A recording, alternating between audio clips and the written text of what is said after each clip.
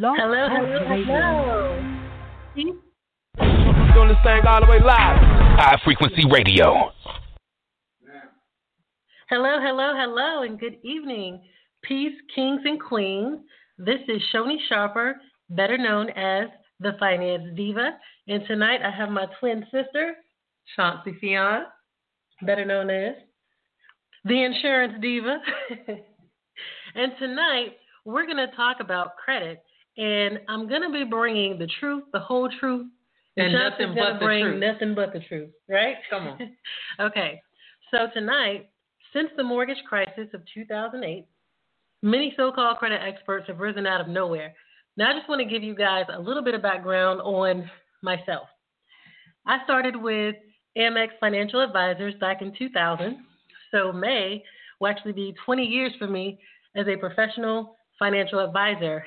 Now, when I started as a first-year platform advisor, if you didn't meet certain guidelines, you didn't get to what's called a professional financial advisor. So with the professional financial advisor, you got more certifications and things like that. So I was able to get certified, FICO certified, way back in 2000. Now, they didn't even take FICO certification out to mortgage professionals until about a year and a half later. So a lot of advisors with MX, we were taught to teach our clients, our wealth clients, how to use credit to build wealth, and that's leverage. Now, Chauncey, you want to weigh in a little bit right here? Yeah, and before I weigh in, I just want to say, hello to all the people out there, blessings, favor, and also giving big props to our big brother, Yusuf L. You guys know the one that brings the truth all the time, every time. Nothing but the truth does he bring. So we just want to thank him for the opportunity to be on High Frequency Radio. Right. You guys know this is the radio station with the most, the highest frequency, always bringing the truth and nothing but the truth. So, big ups to our big brother Yusuf. Yep. Whatever. And I hope you guys are not panicking. Hopefully you heard the show earlier where there's no reason for us to panic. This is the time to prepare. But this subject from your Ask the Finance Diva, Shoni, is very important. I got my start right out of high school. So right out of high school, I went right into working at the bank, SunTrust Bank more specifically, right out of high school. And I stayed in the banking industry. Now, I migrated, started from a teller. Within 9 months was the lead teller, promoted to running the whole teller operations at the Florida State branch there in Tallahassee. But I kind of moved up, and so I, too, was afforded the information concerning credit as a loan officer, one of the ones that to get more people within SunTrust. I still hold the record for single-handedly in 1 year opening up more loans, credit cards for individuals, and noticing that there were certain people who I could get approved instantly, and others we always got a notice that said, oh, you'll get a letter in the mail within 30 days letting you know a decision. Well, I came to figure out that means, this was a nice way for us to tell them you didn't get approved, so they wouldn't cuss me out face to face. So I learned that very early, but I too was exposed to credit. Now, Shoni was dealing with people in wealth. I was dealing with everyday people, anybody that walked in. So our experiences when it comes to credit came from different avenues, but more importantly, coupled with her expertise dealing with the elite and wealth and how credit plays into that, and my expertise dealing with any and everybody that walks into a bank, from, someone working out at the time when I started. Lots of migrant workers worked in the orange grove fields in Florida. You hardly have any orange grove fields left. But so I dealt with, the Hispanics, blacks, whites, wealthy, poor, the seniors, the gamut. So we bring together a wealth of knowledge that can reach a broad spectrum of the masses. And we're really bringing this information to the masses because somebody call in and tell us, where do you get it? And matter of fact, let's give you the number. If you'd like to chime in, ask a question. Feel free to chat, or you can call 424-222-5250. And when you log in, you want to press 1. 1 will give us an indication that you have a credit. So thank you for tuning in. I'm sorry, you have a question. See, I'm already excited about credit. I'm just passing out credit. Right? Wrong. That's a myth. Nobody can pass out credit. So I know on the blog, you'll hear people say, yo, everybody get on and apply with this person. They giving out credit today. Right. That's one of the myths we're going to talk about. Right. So what I want to break down, let's just get to the basics. We'll talk about how credit became, why we use credit now. So I want to go back to the housing laws.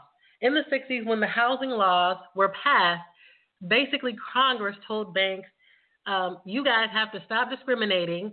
If you're using government funds to back these Fannie Mae, Fannie Mae loans and all of that, Freddie Mac, Fannie Mae, then everyone has to be able to have the same opportunity, right? So if you don't know, the base level of everything to building wealth is home ownership. I know there are a lot of people will tell you that it's not true. Name one billionaire, multimillionaire who doesn't own real estate. Why? It's tangible. It's the only tangible asset that you can buy. And the reason demand is going to continue to go up is because you can't create any more. What we have is what we have. So as more and more people, are born, grow up and all of this, they'll need homes too. So that means when anything becomes scarce, it's more in value, right? Right? Well, yeah, to a certain degree, yeah. That which is rare. That's how you create people demand. People look at it as being when high value, low, right? When inventory is low and it's a need. Now, wants are different. Eventually iPhones, that'll be, you can't stand in lines for them anymore because they release 100 per store. That will go by the wayside. What I'm talking about is land. You can't create any more of it, and you need it. You're gonna need it. Yeah. So when there's a need and it becomes scarce, that's where it creates more demand, and that means it drives the price high. Real estate is the only tangible asset to do that. So anyone who tells you that a home, even though I know Robert Kiyosaki always says, hey, your home is a liability. Well, yeah, there's good liabilities and there's bad liabilities. Wait, let me add to that. He doesn't say it's a liability. He said is it making you money, it's a liability. Okay. He says it's a liability because on your balance sheet, debits and credits, your home until you pay it off is actually a liability. Now, we can use even our home to build wealth now. Why? You can rent it out, you can Airbnb it and all of that. So Robert's going to have to come out, he's got to change that.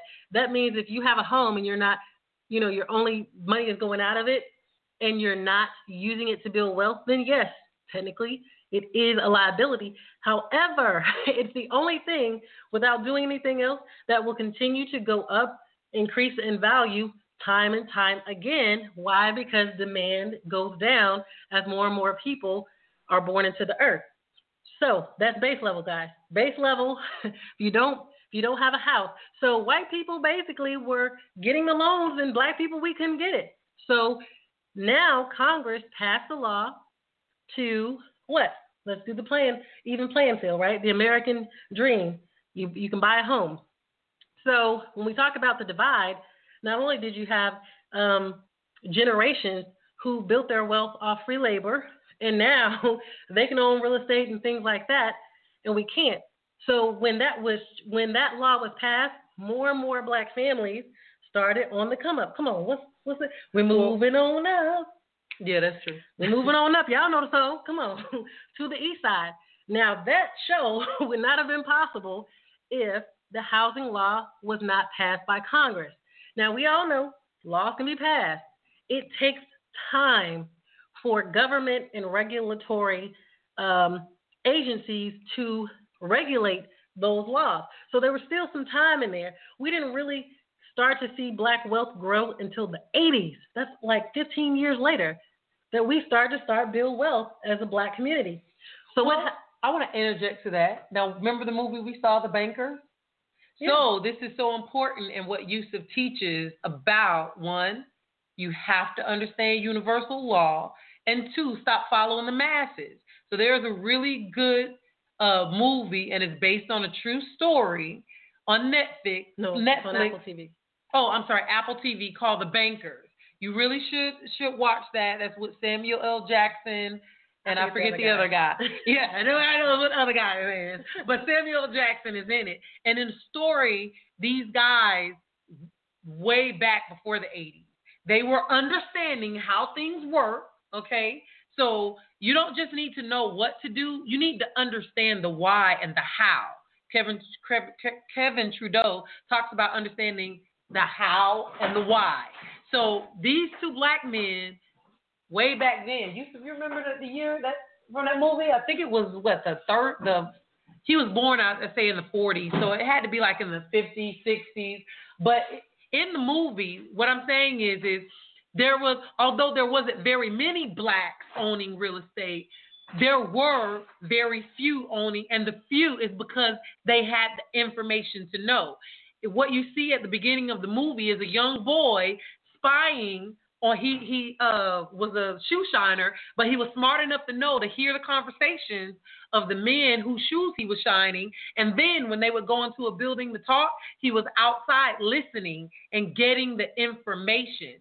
So I negate the idea that, wealth is only for this person or this person of color persuasion. No, wealth is for people who know what to do. The know, the how, and the why. So we see plenty of examples in history of people who know. And the difference is the masses don't know and the elite do. So you have to decide what are you going to follow, the truth, or are you going to follow the masses? Because the masses will always be the vast population. The elite will always be the few. And so there are plenty of examples that show when you get the truth, you can step outside the masses and put yourself in a whole different category. All right, great. So she's right. There are some people who are outliers. That's not, the standard or the norm. So you have people who are exceptional and they find ways to defy, what everybody else is doing. So let's get back into it. So back in 2001, actually, after I became a professional advisor, the reason I got into this particular training is because I had concentrated on more business owners. Everybody else was, either chasing the high net worth clientele. They were chasing athletes and all of that. And I said, okay, well, what niche can I concentrate on? And so small business owners need financial planning. They need, this advice as well. I also had my MBA. So I'm like, okay, this is just a natural fit. Let me go and talk to small business owners. So the reason I got this particular training was because my portfolio of clients was 90% small business owners. And not only that, I had the highest annual financial planning fees. And Amex said $1,000 a plan. You charge $1,000 to do their financial plan. And most people, the old heads, people have been financial advisors for a long time. They were like, man, ain't nobody doing no financial plans. We never did no financial plans. We sell portfolios. We manage portfolios. So they rejected it. So I'm coming in new.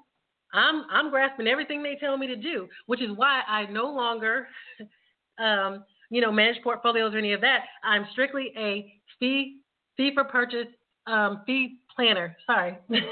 I am a financial planner. I do not manage any of those things.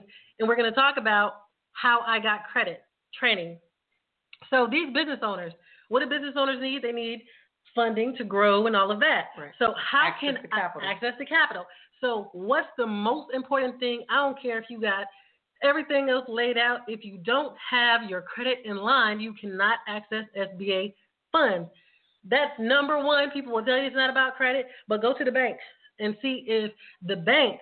Now, I don't want to get too far off of the subject, but most people think the government lends with SBA. The government does not lend any money with SBA. We're not talking about the disaster loan. We're talking about regular SBA loans. The bank lends the money. SBA says, hey, for a certain amount of your portfolio for business, we will guarantee those payments from loss.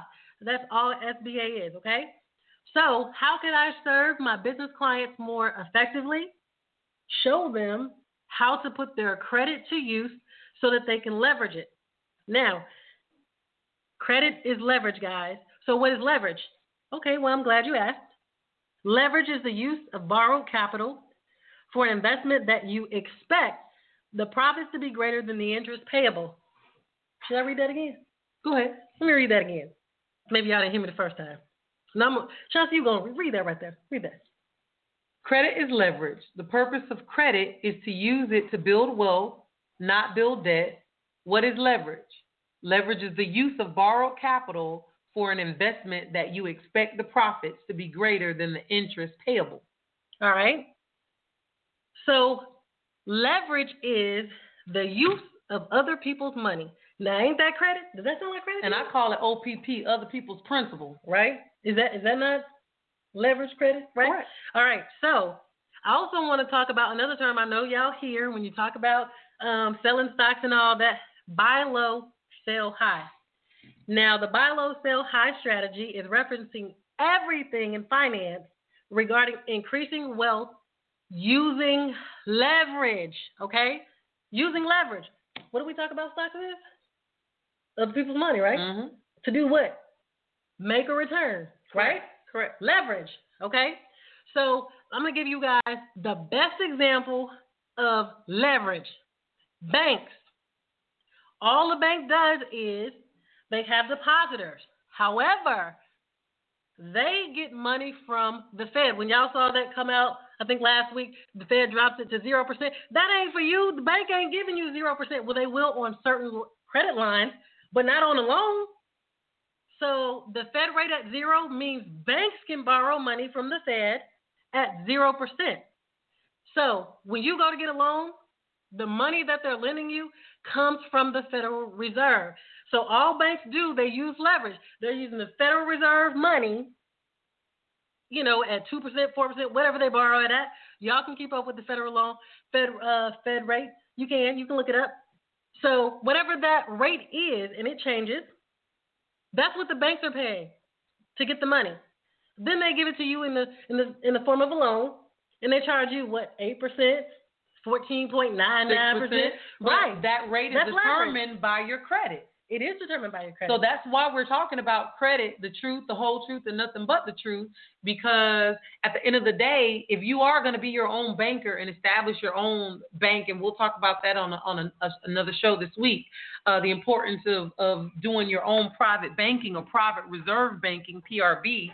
But that's why credit is so important, because the credibility of the banks, however, so people are like, well, what about the credibility of the banks? Well, depositor accounts, right? So every time you open a checking account, savings account, your bank is being able to use those. So if you ever looked at your statement is going to have a category in it that says your average daily balance, okay? So your average daily balance, how many depositors that are at the bank, all of these numbers go to establish the leverage that a bank has with the Fed Reserve. Also, if that bank is publicly traded, not a credit union, but a publicly traded company, it also goes to the credibility that people believe, I should buy stock here. Look at, what they have. They have this many depositors with this many averages that are kept in the account at any given time, okay? So we as depositors build the credibility of our banking institutions. And what do they give us for doing that? A 0.001% interest rate. Right. Okay, but then they also, for every dollar that we're depositing with them, lends to how much they're able to get from the Federal Reserve. We are their security, okay? So we are the collateral that's used for them to get access to their capital when they get it from the Fed Reserve, and then they turn those into auto loans, credit card loans, private loans, real estate loans, small business loans. All of these things are done.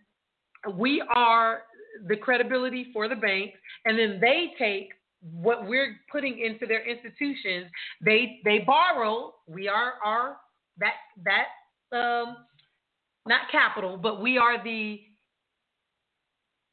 what's the word I'm looking for? When you put something down as a deposit. Oh, you're the Collateral. We're the collateral. So we're the collateral, and based off of how big we are as a bank, the more money we can get access to, which gives us the ability as a bank to leverage.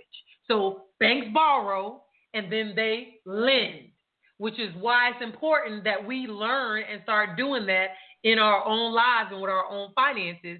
To be able to do this, you have to have credit. Right. So let's really get into it, guys, because after 2008, that's when you really, really saw a lot of people going online and talking about what you can get, this, that, and the other.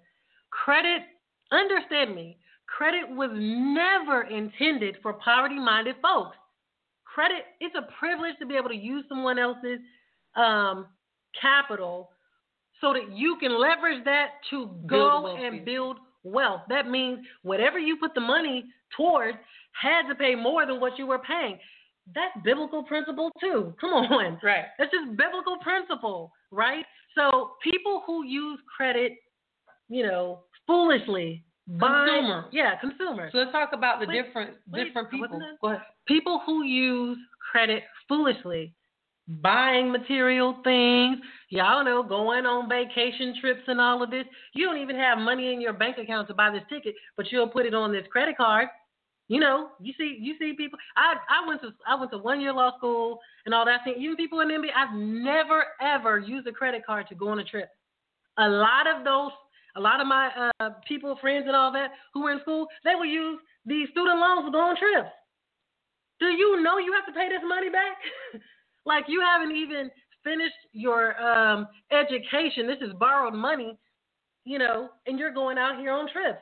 It's foolish. It was never intended for those type of people, right? Never. So go ahead, Shanti.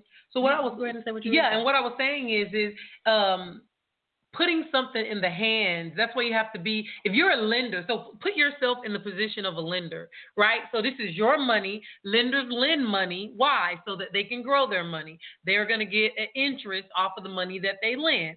So we all should want to establish and get ourselves to the place where we're a lender, and then eventually get to the point where our money's flowing so much that we can be what they call a philanthropist. Okay, right. That means you just got money. Your money's just working overtime for you. Like, when people say, oh, this person is making this much an hour, that's because they have multiple income streams. They all are working well. They're fine-tuned machines. They're not working those businesses. Those businesses and even the businesses are working, and the money they get from the businesses are also working. So they have multiple streams of income.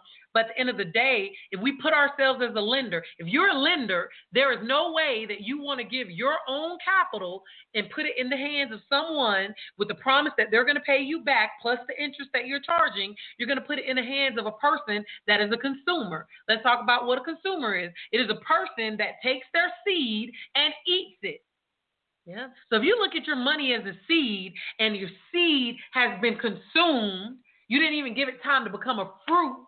Okay, you ate the seed, it can never produce anything for you. And that's why credit separates who should get access to capital, who should get access to other people's principal, because it's for wealth building purposes. Yep. Okay, so if you don't understand that basic principle right there, there's no need for you to try to understand a credit, what your credit profile is for, what the credit score means, any of that stuff. If you don't learn the basics have to be learned and understood, and then you build upon that, okay? So first, most of us weren't taught this because we didn't see it in our own household, okay? Right. So you have to first admit what you don't know. And I'm going back to these principles, okay? You have unconscious incompetence.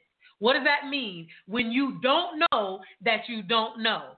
Okay, so I'm speaking to a lot of people out here, and I can say this one statement. If you look at your credit score and you think you know what your credit is based off of the score, then you are unconsciously incompetent concerning credit because the score is irrelevant, okay? Yep. We'll prove that to you through the school and through these conversations. But when you don't know that you don't know, that is classified as someone who is unconsciously incompetent, okay? The next step, listening to the show, is going to break some of those things down. You can move to the next step, which is to become consciously incompetent. And that's when you know that you don't know. So the first step is admitting, right? If you are going to AA, they're going to have you stand up, say your name, and to admit what it is that you now know. My name is so-and-so, and I am an alcoholic. Okay, you can't change that if you can't tell yourself the truth.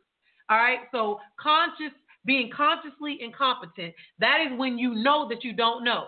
Okay, so if you're listening and you're hearing some of the things that we're saying, a foolish person is going to argue with it. If you've never, ever been trained on the credit system, you have to ask yourself, why do I think certain things? Where did this information come from? How is this information relevant in building me wealth?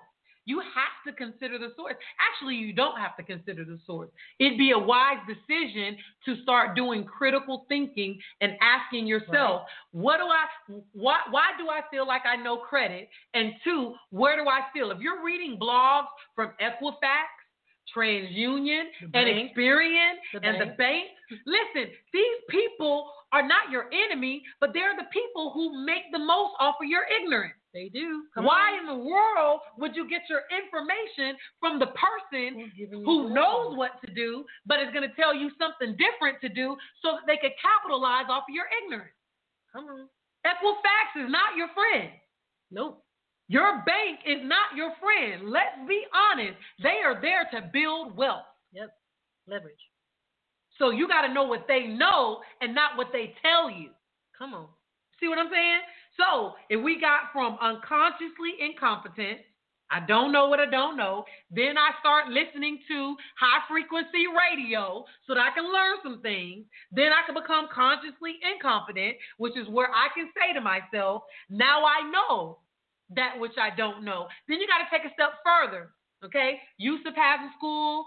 I know the host that does the foundation, he has his online information. You guys have to make a choice, a conscious choice. Am I going to do the same thing day in and day out and keep the same results that I have? And let me tell you, all y'all home, you got the time to read. You got the time to study, okay? So then you can move to the next step in mastering your learning, and that is conscious competence. That's when you know that you know. You can't know what you know if you don't study and you don't read. So if you're not signing up for Yusuf's Trust School and his online school, if you're not diving in to the information from our host that does the foundation, if you're not going to dive into Shoni's school, her school that she's building, guys, why are you even on the radio? You understand what I mean? Like, you got to decide. You got to make a conscious decision. Listen.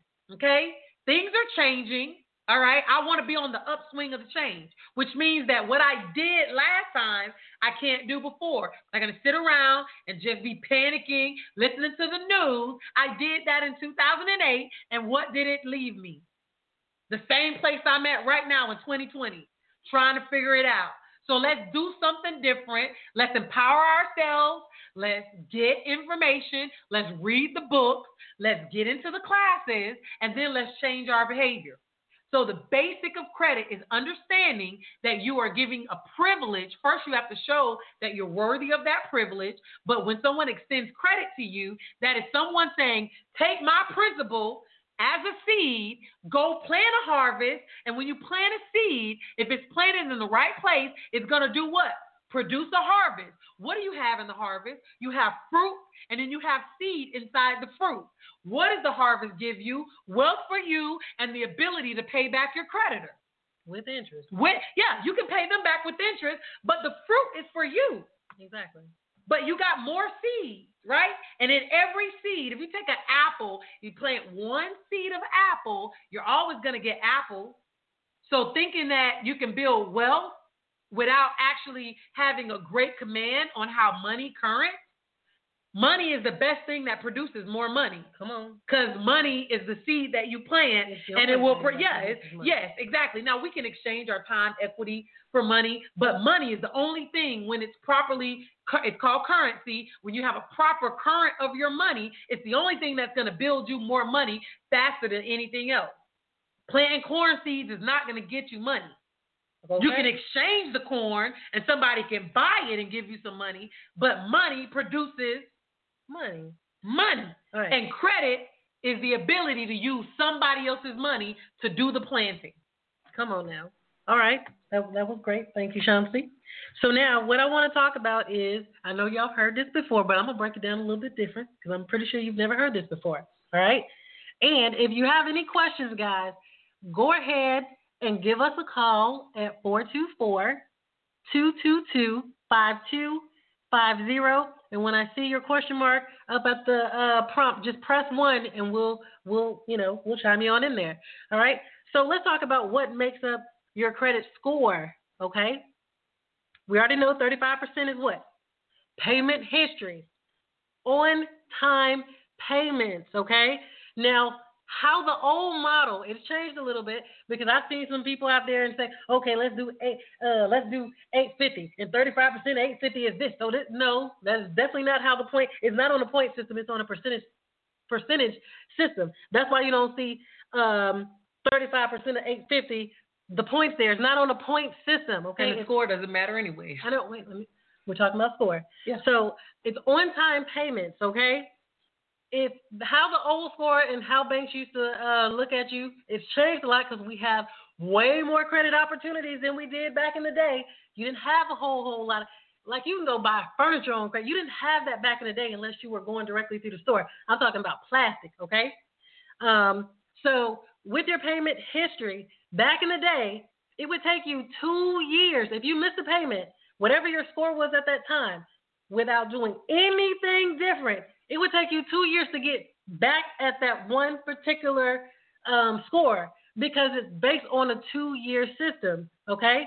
It's different now because you can move that percentage simply by having more trade lines. The more trade lines you have, if you miss a payment on one of them, it will not affect you like somebody who has 2 accounts and they missed a payment. You're going to get a huge decrease by that one because you only have one other account to offset it. Make sense? It definitely makes sense. Again, percentages is not point-based, it's percentage-based. So no one can tell you that if you have, that's why when you go to the credit models, whether you're using MyFICO, they can tell you because they're using an algorithm of all the percentages, meaning you got this many accounts, you paid all of these on time, you missed one, how's that going to affect you? Now, if you took 3 people, one person has 2 accounts, one person has 20 accounts, one person has 30 accounts, all y'all missed a payment, who's going to hurt the most? The one with 2 accounts. Because it's based on percentages, guys. The more better credit you have, that's how you reach 800. You can't reach 800 with one credit. One? I'm telling you, I don't care. You need a mix. That's why the mix is in there. So if you have one, you're never going to reach 800. It's impossible to do it. I don't care if it's 30 years old. It's only one. To get to that 800 above, you need all of these things working. So we've talked about payment history. Let's go to 30%. Credit utilization. Really, guys, that's just capacity. Really, capacity. How much capacity do we trust you with? Okay? Your limit, tell the bank how much they trust you. If your limit's are $300, guess what? That's all they trust you with is $300. That's all you worth. And that's not really a good thing either. No, it's right? Not so that, and that's why understanding how it works is so strategic because the more that, okay, so when you think about it, and she's referring to your limits on your credit cards, right? Yes. So the card, we have debit cards, we have driver's license in the form of a card. You got to understand what the card is. It's called credit card. It is the card and the initial method of driving the credit system, okay? Yes. So again, if I have a debit card and I'm buying my groceries and gassing up my car, does that transaction report to the credit bureau? No, it does not because it's a debit card, right? And it is you can only use what is in the bank when you're using debit and putting that PIN number in. Now, there are some of you who have gotten lulled into the idea of using your debit cards as a credit. So when you swipe that debit card and use it as a credit, it always has a trickle effect of ending your checking account into a negative unless you're keeping all these, writing down all your transactions, because what? It's not a credit card. I know it looks like one. I know it has the logo of a credit card, but let's be clear. A debit card and a credit card are not the same thing. A credit card was designed so that you can give a glimpse to your creditors via your credit report how you are cash flowing your money. There's no other way to demonstrate your cash flow without the use and the proper and strategic utilization of your credit card. Right. So again, when I say capacity, that means how credible are you? How creditworthy are you? So if all you have is $300 limit, $1,000 limit, that means the bank only trusts you with that amount of money, okay? The higher capacity, the more you're going to get there. If you only got 300, 500, and I'm telling you, if you only have secured cards, that ain't capacity. That's you. Yeah, they didn't trust you with the money. You gave them the money. All that is a side hustle. All that is you getting hoodwinked. And the reason you can't build wealth without having it is because they already know you don't deserve it. That's the only way you can. Give me your money. I'll give you this card based on the money you give me, and I'll charge you interest on your own money. That's hustling backwards. You are getting hoodwinked from the bank. That's all that is. Okay, people need credit. So how can we make them think they got credit? Yes, we'll report it to the bureau for you, but it ain't our money. It's your money. So, yeah, you'll generate a score, but I'm telling you, if you never get unsecured capital,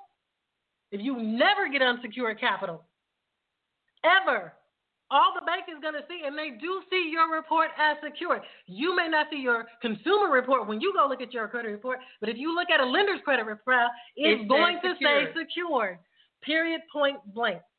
Yep. Okay. It does. I think we got a caller already. All right. Let's see. Caller.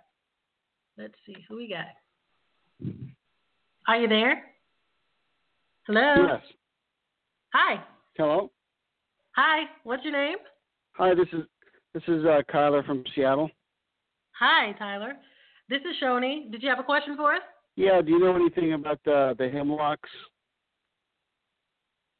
Say that again. And how the that hemlock? Was a HELOC or hemlock, and how that affects your credit. Home equity line of credit. Home equity line of credit. So basically what a home equity line of credit is, now when you have equity in your home, you can take it out one of two ways. You can take it out as cash, right? If you go and refinance for a different rate and you pull the cash out, you're only going to get a percentage of that. So with a home equity line of credit, instead of taking it out as cash, you can take the value of the equity and the bank will give you a revolving line, which is better than cash. Right. They're not reporting cash. What they're going to report is the different loan amount when you refinance, right? So with a home equity line of credit, I've had one before. I've had them, before the crash and all that. We had home equity lines of credit. They are great. It's very rare that a bank does it. There's a lot of banks who still do it. But depending on your state, how devastated they were, a lot of banks just simply stopped doing it because why? A lot of people foreclosed and they had to write off all that money. They couldn't even go into the home and pull the equity out when they resold it. So a home equity line of credit, it is good to take your money out that way. Why? Because it will revolve and the bank is going to report those payments to the credit bureau. Right. So it's just another line of credit. Right. And then also it's important to understand the three different types of credit. You have trade line. So a trade line is an account that is reporting the relationship between you and the lender on your credit file. That's called a trade line. You have different types of trade lines. One, you have open. Two, you have closed. And a line of credit, whether it's a home equity line of credit, a checking line of credit, any type of line of credit is a hybrid between those two. The open lines of credit are your revolving accounts like credit cards, meaning if I have a $10,000 limit, I can put something on the limit. It reduces, what I have available. When I pay it off, it becomes available again. And those are meant to stay open. Never, ever, ever, ever, ever, ever, ever, ever, ever, ever close out a credit card, okay? Never. There are other things that you can do with it, which you guys will learn by going to the school, that will be an income-producing ability for you, as opposed to, I got a credit card, I'm not doing anything with it, so let me close it out. Then you have closed trade lines. Those are your installment loans, your homeowners, your student loans. That means the money they gave to you was for a purpose. And once that purpose has been satisfied, the home has been paid off, you don't have access to that limit of capital again. You got to go through the whole underwriting process again. So that's a close. A HELOC, or home equity line of credit, is a hybrid between the two. So that means they gave you an established limit based off of the equity in the home, but it's a line of credit, meaning it will stay open as long as you're continuing to utilize it, pay it off, charge it up, pay it off. So the difference is the credit card, it has a card to it where you can go out and swipe it. The line of credit, you typically have to transfer that or use a check, right, to access the funds. Okay. So did you have any other questions, Tyler? Yeah. Have you ever heard anybody paying off their house by using that loan? I have. If you've got enough equity, that would be like if you went and bought let's say a foreclosure or a short sale or something like that, and you've got all the equity. Of course, you can go pay off. If you went to a private lender, you could pay them off with the line of credit. You sure could. Well, I heard that, I guess, if you use that kind of a loan, that it goes towards the principal, and that the calculation of your interest it never gets calculated in there. Does that make sense? Wait, explain that again. Well, I heard something about that you can actually pay your home off faster if you use that type of a loan. Well, there's many ways you can pay your home off faster. Like, let's say your mortgage was $1,000, you could pay it in 2 monthly payments, and if you pay $500 every other week as opposed to $1,000 a month, you will. Yes. So there's many strategies. I'm not sure about that one, so I won't say yes or no to that one. I just know you can use your line of credit for anything. If you have a low balance and you've got all the equity, you can pay that first mortgage off because they're two separate loans. What gives you the ability to have the home equity line of credit is the equity. It has nothing to do with the principal. Make sense? Yeah. How much is your school, and how long does it last?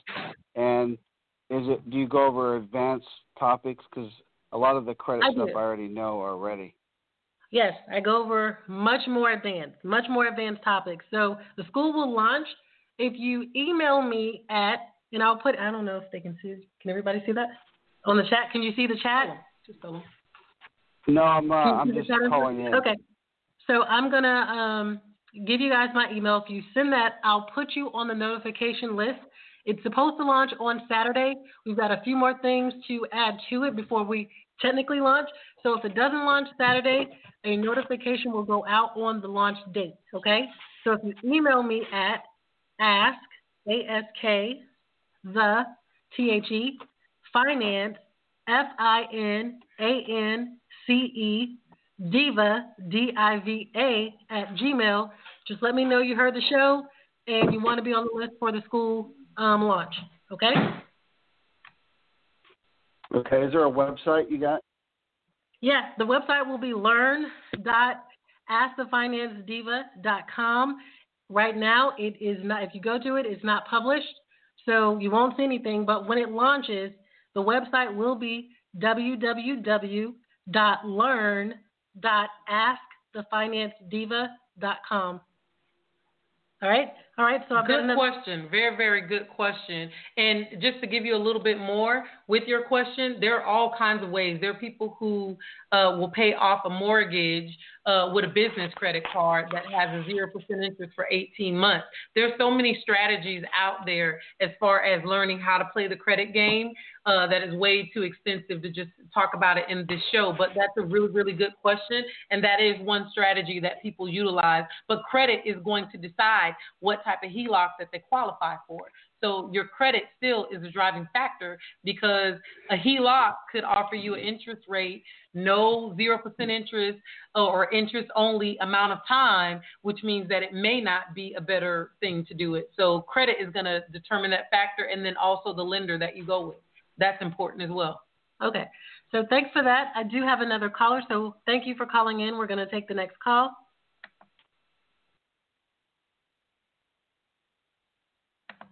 All right. Hello. Are you there? Can you hear me? Yes, I'm here. Hi, what's your name? This is Seven, calling from Florida. Hi, this is Shoni and Chauncey. And what's your question? I have two questions. My first question is, how do you deal with too many hard inquiries on your credit report? So there are ways of getting inquiries removed. So if you, let's say you went to a dealership, you know, if you go to a dealership, this is why in a lot of my classes I teach them, you don't go to a dealership and get their financing. They are a middleman. You're going to pay more money, right?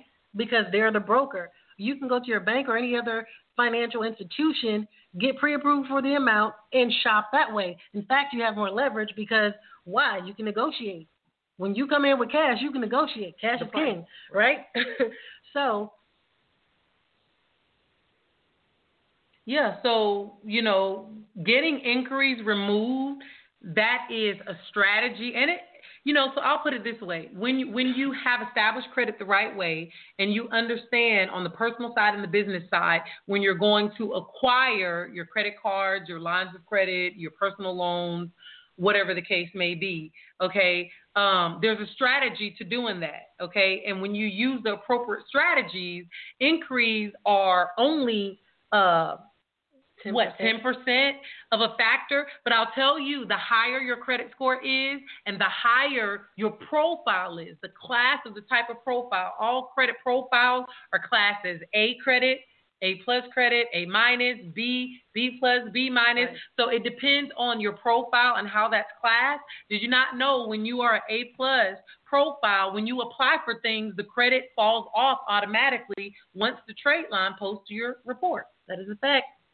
So the reason why other levels or lower levels of credit have an inquiry, because it's strategically set there to limit your access, not to give you far beyond what you deserve. So technically, you really don't have to have inquiries removed, because when you apply, you should already know that you meet the guidelines and the qualifications of that lender, and therefore you're going to get approved. The problem is when people don't understand how these things work, and they're listening to blogs, and they're applying for this credit card, that credit card, and you're not getting the credit card. So think of inquiries like this. Everybody wants to go to the prom with the pretty girl, right? So lenders actually like to see who you applied with and who you got approved from. Inquiries hurt you when you applied and you did not get approved. And who you applied with. Yeah. And then if you went to a subprime lender, but you have, say, B plus credit, and you actually qualify for a better loan product, but because you don't understand how these things work, you applying for a lender that's well beneath your class is actually like a demarcation on your profile. So understanding the credit game is massive, like access to capital for wealth building, but it is a process, and a lot of people are crap shooting when they're applying for stuff. They really don't understand who they're listening to. Credit Karma with these suggestions, okay? Right. It's totally ludicrous, the suggestions that Credit Karma makes. Well, the reason why is because Credit Karma is basing it on their score, which is Vantage, and banks don't use Vantage. You know, they use FICO. So that's one mistake right there. But not only that, every time you click on it, it's clickbait. They get paid simply for you filling out the application. That's why they're there. They're not there to help you. They're there to help themselves. But let me go back to the car situation. You've got 7 different banks that dealership put you through. On the application, you can read it. Most of them do not have a disclosure saying that if you fill out this application, that we have the right to shop it. Most of them don't. Be careful. Read it. If it doesn't say it, they don't have the right to submit your credit to whoever you tell. So if you say, I only want you to submit this to Capital One because I already got pre-approved, and you look on your credit, and if you're monitoring, you will get the notification immediately. That's a potential lawsuit, because unless the application stated, by you filling this out, we have the right to shop it with anybody else. They're shopping it not for you. They're shopping it to get the highest back end that the lender will allow. Right? So they don't have to send it to 5 people. When they pull your credit, they know who you qualify for because they have rate sheets. Yes. They're shopping it, and why it takes so long It's because they're sitting to this one, waiting for this bank to come back and say this is how much they're going to get paid on the loan. They're going to this one, waiting for them. They already know who you qualify for. Yep. They're seeing how they can make the most money. So you never go to the dealership and take their financing. It's the worst financing in the world. You already have your own setup. So if you did do that, you can dispute those creditors who you did not get credit with because you personally did not apply for it. Exactly. But again, you have to look at the application to make sure some of them on the back or at the bottom will be in fine print that says it. If you see it, don't complete the application. Just don't do it. And also, I want to add this too. This goes to a principle. All right, the principle is this. Let me see how I want to structure what I'm saying, okay? Oh, also, we just want to give this a quick announcement. And, sir, I just want to give this quick announcement. Guys, stay tuned.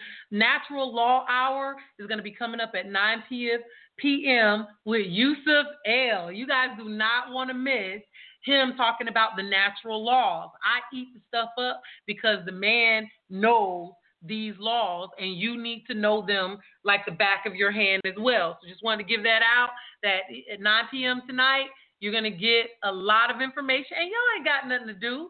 Y'all stuck in the house. Quarantine. Exactly. Y'all be in quarantine like the rest of us. So tune in, turn the TV off, and tune in. Yusuf L is going to be on 9 p.m. tonight and discussing the natural law, okay? And then, so what I want to say to you is another thing about getting things removed, okay? So we already know that the credit bureaus, and maybe you don't know, I shouldn't assume that. What you guys should know is the credit bureaus are privately owned companies, okay? They are not, they have anything to do with the government, have nothing to do with your lenders, okay? They are in business for themselves, and they're owned primarily by families, all right? So these are basically companies that supply information, okay? They supply information when people order the information. And there are lots and lots of different types of information bureaus out there, okay? Most people know the big three, but there are more than just that. Now, when you look at their setup, credit and understanding the people who are taking your information and then supplying it to the lender that you want to get the capital from, it's important to understand how the credit bureaus work as well. Because if you understand that when you have A+ credit, okay, their information is transacted digitally, okay? So information goes from lenders, from all these other databases, by data furnitures, and they go all to the bureaus, right? The bureaus use technology for that, which means there's error.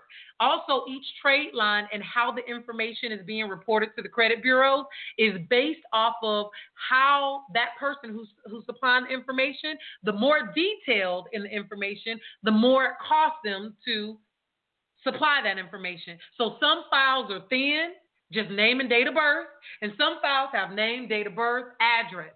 When your profile is what it should be, you can simply tell that bureau, stop messing with my credit, and trust me, they will. Yep. Okay? So when you're going to all these people around here talking about they can fix your credit, but they can't extensively tell you how the credit bureaus work. They can't tell you how credit works. They can't fix a damn thing, okay? Because it's very easy. If I look at a profile of somebody and they got the right profile, I can let them know, look, we're going to get this off electronically. And all I got to do is cuss the bureaus out on their behalf. And it's coming off. I'm telling you, okay? Because these people don't know you. Okay, but when they look at your profile and your profile is screwed up because you got this going on, you got 11 addresses, 15 phone numbers, you got all this stuff on your profile that you won't even see unless you get your free report, okay, which is the ones that nobody wants because there's not a score there. If you know how to read that report and clean it up and get your profile how it should be, you get the credibility. It's your credit, and what you say goes. If you don't understand that, then you're paying somebody, you're throwing money to somebody that's just going to keep sending these letters talking about FCRA violations. Okay, all right. Thank you. I think she went on into it. Thank you for that. So did you have any other questions? Yeah, I just want to get back to one thing. You said to get it cleaned up, you need to check your free report. So if you go to annualcreditreport.com and get the ones that you can get for free annually, okay, it's annualcreditreport.com. That's the one that's extensive, okay, and it's also the one that's free. It does not have a score. Do not pay for the score. Okay, you just toss the money to the wind to the credit bureaus. You don't need your score. You need to understand your profile, and you need to be putting out there a profile that you've designed for yourself. Okay. Okay. All right. So yeah, you ladies must be clairvoyant or something, because you used the car situation, and I just had that situation about 10 days ago. The dealership did shop. They shopped around with the financing, and it actually dropped my score about 50 points because it was a hard inquiry. Yeah, and a lot you can dispute those. In fact, write a letter to that dealership. They'll remove it. Write it to the dealership who used it. Tell them how pissed off you are that they messed up your credit, and then demand that they remove those inquiries from the bank that they replied for. And they can go to the bank and say, hey, remove this inquiry. Get vocal. Okay. All right. Okay. So I want to go ahead. Okay. Thanks. I want to go ahead and wrap up a little bit, guys, because we only have less than 4 minutes. All right. So length of credit is only 15%. Accumulation of debt, which is your increase, is only 10%. Mix of credit is only 10%. The type of when it says mix of credit, I know people just say get everything. What you put on your credit matters. It matters. If you got, what's the name of them cards? Secured card. Not secured, the D. Oh, yeah. Oh, my God. Yeah. Those credit cards. First Premier and all of that. First Premier, yeah. Merck Bank and all these things. Fortiva. What is on your report? And how we like to break this down is when you go to school and you got a report card. Let's take 3 different examples. You got the honor student. You've got the regular student. You got the learning disability student. Let's take 4. And then you also have the students who take AP classes or dual enroll. Those are 4 different type of level of students, right? When you graduate, let's say all 4 of them got straight A's. Yep. The reason the APA is weighted higher is because they took a college level class. That means they're already advanced. That means the type of information they've been exposed to is totally different from the honor student, which is totally different from the regular student, which is totally different from the ESC student, right? So when the upper tier colleges are looking to give scholarships, who they gonna get a scholarship to? The ones that have taken the dual enrollment class. The one with a 5.0 on a 4-point level, or a 4.0 with an ESC, because that's on your report. The kind of classes that you're taking. Right, the type of classes that you take, the type of things you put on your, I don't care. I would say a secure card is probably like regular people. I'll say, those Merck and First Premier and all that, that's ESC, right? Regular type honors credit, you're looking at about Capital One, unsecured Capital One. But you're talking about the AP style. Those are people who have what? Amex, Discover. High limits. They get the balance transfer offers. Absolutely. They get points, back. 50,000 points for putting, $1,500 in charges on it. Do you know what 50,000 points equate to? We're going to tell you in another show. But this is the last thing I want to say, guys. When you use your credit poorly, you miss out on the opportunity to build wealth. Chauncey's going to talk about tomorrow wealth transfers. She's also going to break down how credit plays a major part in wealth transfers, okay? Credit is meant for people who know how to take other people's money, turn a profit, pay these people back their money. The bank will tell you, we'll lend you something if you keep 30% on, if you don't go over 30%. Well, that's just the bank saying, okay, I can lend to you because you have 70% available, so the risk is not too bad, but that's the rate that I'm going to give you, the highest rate. If you got 30% on your credit cards, your score is lower. You'll get approved because it's not taking you down too far. However, the bank gets the opportunity to give you the highest rate. That's why they say 30%. Would they rather come to you at 800 with 0% zero utilization where they can only offer you a 0% line of credit, or would they rather get you at a 14.99? They'd rather get you at the 14.99. So, guys, my class will be launching. It will be at learn.askthefinancediva.com.